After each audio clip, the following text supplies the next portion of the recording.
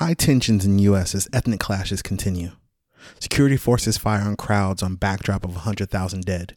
Right-wing terrorism and rampant street executions of minorities sparks fears of instability and war. We never talk about ourselves or our country like this. But if you stop and think about it, isn't that how we'd talk about any other nation going through what we're going through right now? Just take a second to think it over. If I started that statement again with high tensions in Iraq as ethnic clashes continue, it would feel completely normal in American media, right? If we were watching the series of events that unfolded in Minneapolis on Tuesday following the murder of George Floyd in any other part of the world, isn't this how we'd report it? And thank you to Anonymous for dropping that summation. I found myself on Twitter on Tuesday evening watching the events unfold in Minneapolis. I finally watched a full video of the murder of George Floyd as well. So disgusting and disturbing, and yet so familiar and normal. If you haven't watched it, I encourage you to. Yes, it's horrible, terrible, grisly, an exceptionally unfortunate reminder of how callous humans can be to each other, but it's indicative of the rancid behavior that happens in American streets every day by those who are sworn to serve and protect. And no, I'm not going to follow that statement up with, but of course, there are tons of good. Nope. Nah. Full stop. You can't face a problem head on when you're constantly trying to put blush on it. Furthermore, if quote unquote good cops are not on the front lines of speaking out against these types of actions, then what good are they? Hell, I'd settle for them being in the third or fourth ranks at this point. This behavior endangers their lives and safety too, which we saw in the escalation in Minneapolis on Tuesday. Covering one's own ass while watching people being victimized and terrorized is played out. The blue wall of silence erodes any faith the community could ever have in them. And if you ever want to question why African American communities across the nation don't trust the police, go ahead and watch that video again. I went on to watch the response of the mayor of Minneapolis, Jacob Frey. I think that's the right pronunciation. He talks a good game, but his words mean absolutely nothing if there's not a push starting with him to ask for justice and for charges to be brought upon all the officers involved with the intent to prosecute to the full extent of the law. Them losing their jobs isn't nearly enough. And we saw that in the reaction of the communities of Minneapolis yesterday afternoon and evening. I challenge Mayor Jacob Frey to make the statement that the officers involved in the murder of George Floyd deserve not only to be fired, but to also be behind bars. I will say that the mayor hit the nail on the head when he said, being black in America should not be a death sentence. Unfortunately, in many cases it is. Whether you're walking down the street, going for a run, selling loose cigarettes, listening to music at a gas station, walking home from a snack run to 7-Eleven, wearing a hoodie, walking down the street with anything in your hands, or even sitting on your own couch eating a bowl of ice cream. Most people will hear the sentence, "A riot is the language of the unheard," and correctly attribute it to Dr. Martin Luther King Jr. In a CBS interview in 1966 with Mike Wallace, he went on to expound a bit more on that thought. He said, "I think that we've got to see that a riot is the language of the unheard. And what is it that America has failed to hear? It has failed to hear that the economic plight of the Negro poor has worsened over the last few years." However, a year later, in 1967, in his speech at Stanford University entitled "The Other America," King gives a much more complete thought to the sentiment. He said, "I think America must see that riots do not develop out of thin air. Certain conditions continue to exist in our society, which must be condemned as vigorously as we condemn riots. But in the final analysis, a riot is the language of the unheard. And what is it that America has failed to hear? It's failed to hear that the plight of the Negro poor has worsened over the last few years. It has failed to hear that the promises of freedom and justice have not been met. and has failed to hear that large segments of white society are more concerned about tranquility and the status quo than about justice, equality, and humanity. And so, in a real sense, our nation's summers of riots are caused by our nation's winters of delay. And as long as America postpones justice, we stand in the position of having these recurrences of violence and riots over and over again. Social justice and progress are the absolute guarantors of riot prevention. And 23 years later, the promises of freedom and justice still have not been met. So please let me say, if you're questioning the actions of the Minneapolis protesters on Tuesday evening, you're asking the wrong questions. The question is, when will all segments of society receive freedom, justice, equal protection and standing under the law, and the liberty to not live in constant fear that simply existing in a particular place and time could be a death sentence? And this is why a situation like what happened with Amy Cooper is not okay. That's an understatement. And why apologies like hers ring hollow. She knew what warning her words offered to the gentleman Christian Cooper in the park. Fuck with me and you might end up dead. It only takes one phone call. Not much different from warnings offered in the 50s or 60s, right? I wonder if she was raised on stories of Emmett Till like I was. And isn't it ironic that they have the same last name? He suggests she should have her dog leashed per park rules in the portion of Central Park called the Ramble. She apologizes, leashes her dog, and maybe they spark up a conversation. Maybe they found out that, oh, cool, you're a Cooper, I'm a Cooper too. One of them cracks a joke about how they might be related, and they part company with a smile. But that feels a little too neat or too nice for 2020, doesn't it? Well, let me assure you, all hope is not gone and all is not hopeless. I was in the Facebook group, the Social Distance Cycling Club, a few days ago. A young lady with whom I share the same last name commented on a post that I dropped on there. She's brunette. It looks like a good ray of sunshine would give her a wicked sunburn. And she noticed that we share the last name. And she commented, "Hey there, brother." To which I responded, "Hey there, sis." It was cute and rather inconsequential at the moment. But now it feels more significant. I strive to not be one to lose hope. And I think there's still hope for us. I have a friend, which might be a surprise to some of you, but I have a friend named Al, and me and Al went to high school together. He's white, lives in Indiana. I messaged him today in the firestorm conversation over George Floyd. I said, let me say that I appreciate you, Al. You've always been a down-ass dude, which is completely true. And I'm proud to call you an ally and a friend. This shit had me in tears last night. Also true. But it definitely makes me feel good that there are people like you around, and that needs to be said too. So if you're a white person who understands that white privilege is real and that knowing that racism is real isn't enough, but that you have to denounce it at every twist and turn, whether it be your grandmother, your drunk uncle, your significant other, or your next door neighbor, I appreciate you too. We are too past the days of turning a blind eye or breaking bread silently while your brother-in-law barks on for another hour about the evils of those blacks. Refuse to break bread with that motherfucker. Make Thanksgiving uncomfortable.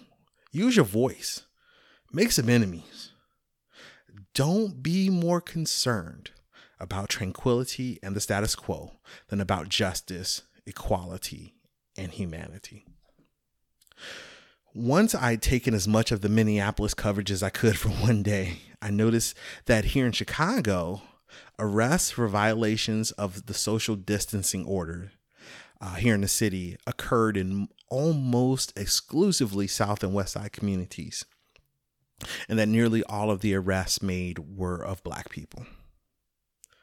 It's sad that that's exactly what critics said would happen. And it's also sad that when talking race in America, you can pretty much draw conclusions on how a story will end, which is unfortunate and maddening and depressing, all wrapped up in one. And finally, I noticed that whenever the hashtag Black Lives Matter becomes prominent in social media, it's quickly followed by the hashtag All Lives Matter, which is another gross form of suppression all its own. Another attempt to shout down the voices of Black people. And that's just another typical American story.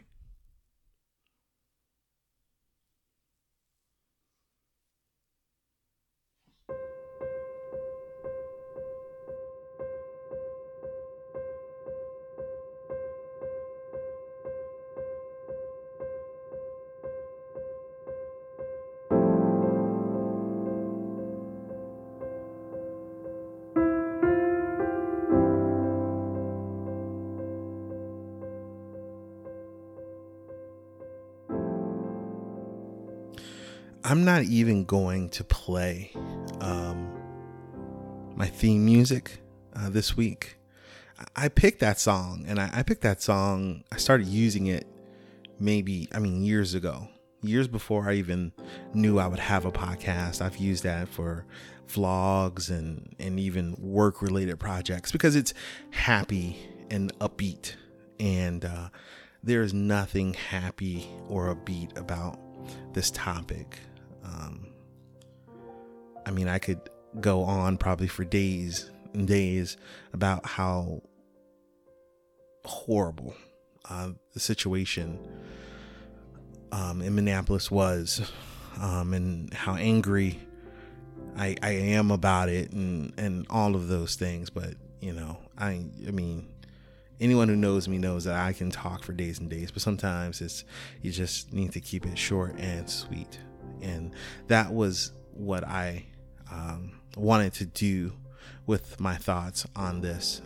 I actually posted a portion of what you heard on Facebook, and I was very surprised at how many people reached out to me and said it resonated with them. I don't think of myself as a really good writer. I don't think of myself as a really good user of words. I'm often very superfluous. Is that the word? Yeah, superfluous with my words.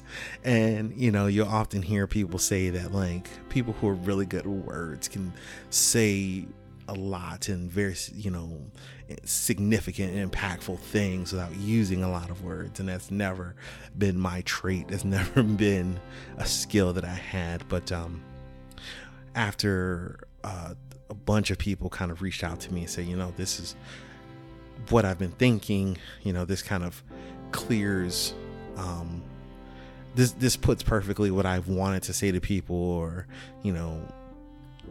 kind of clarifies thoughts on the situation. I said, well, let me record what I posted and add to, like, complete the thoughts, because on the Facebook post I didn't want to make it too long, so I kind of chopped out a lot of my thoughts, and so I wanted to add those back in. And I also thought it would be good for people to hear those thoughts in my voice. What can you say? I live in, this show is generally about Chicago people. And one thing I've always known living in Chicago is that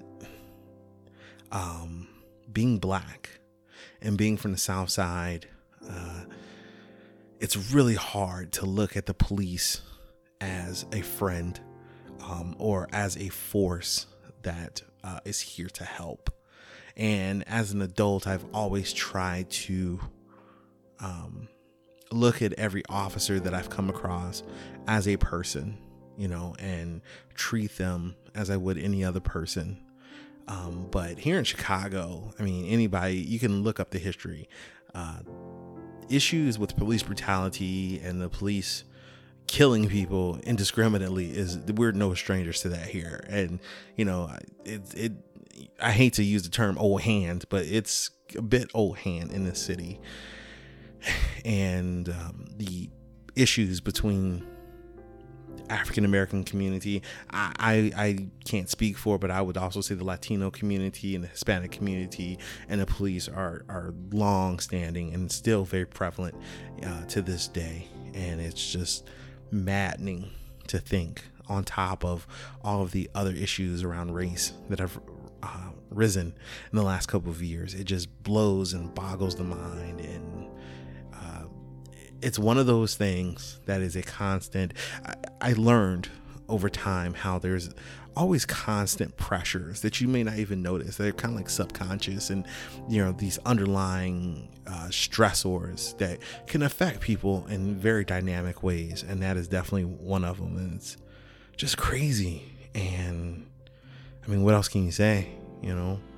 But I want to offer my thoughts, and yeah, I mean, that's all I can really say. I hope if you get anything out of them, or if you know someone who's been talking about this issue, and please, feel free to share them, and that's it. I'm not really going to mention anything else. I mentioned at the top, thank you to the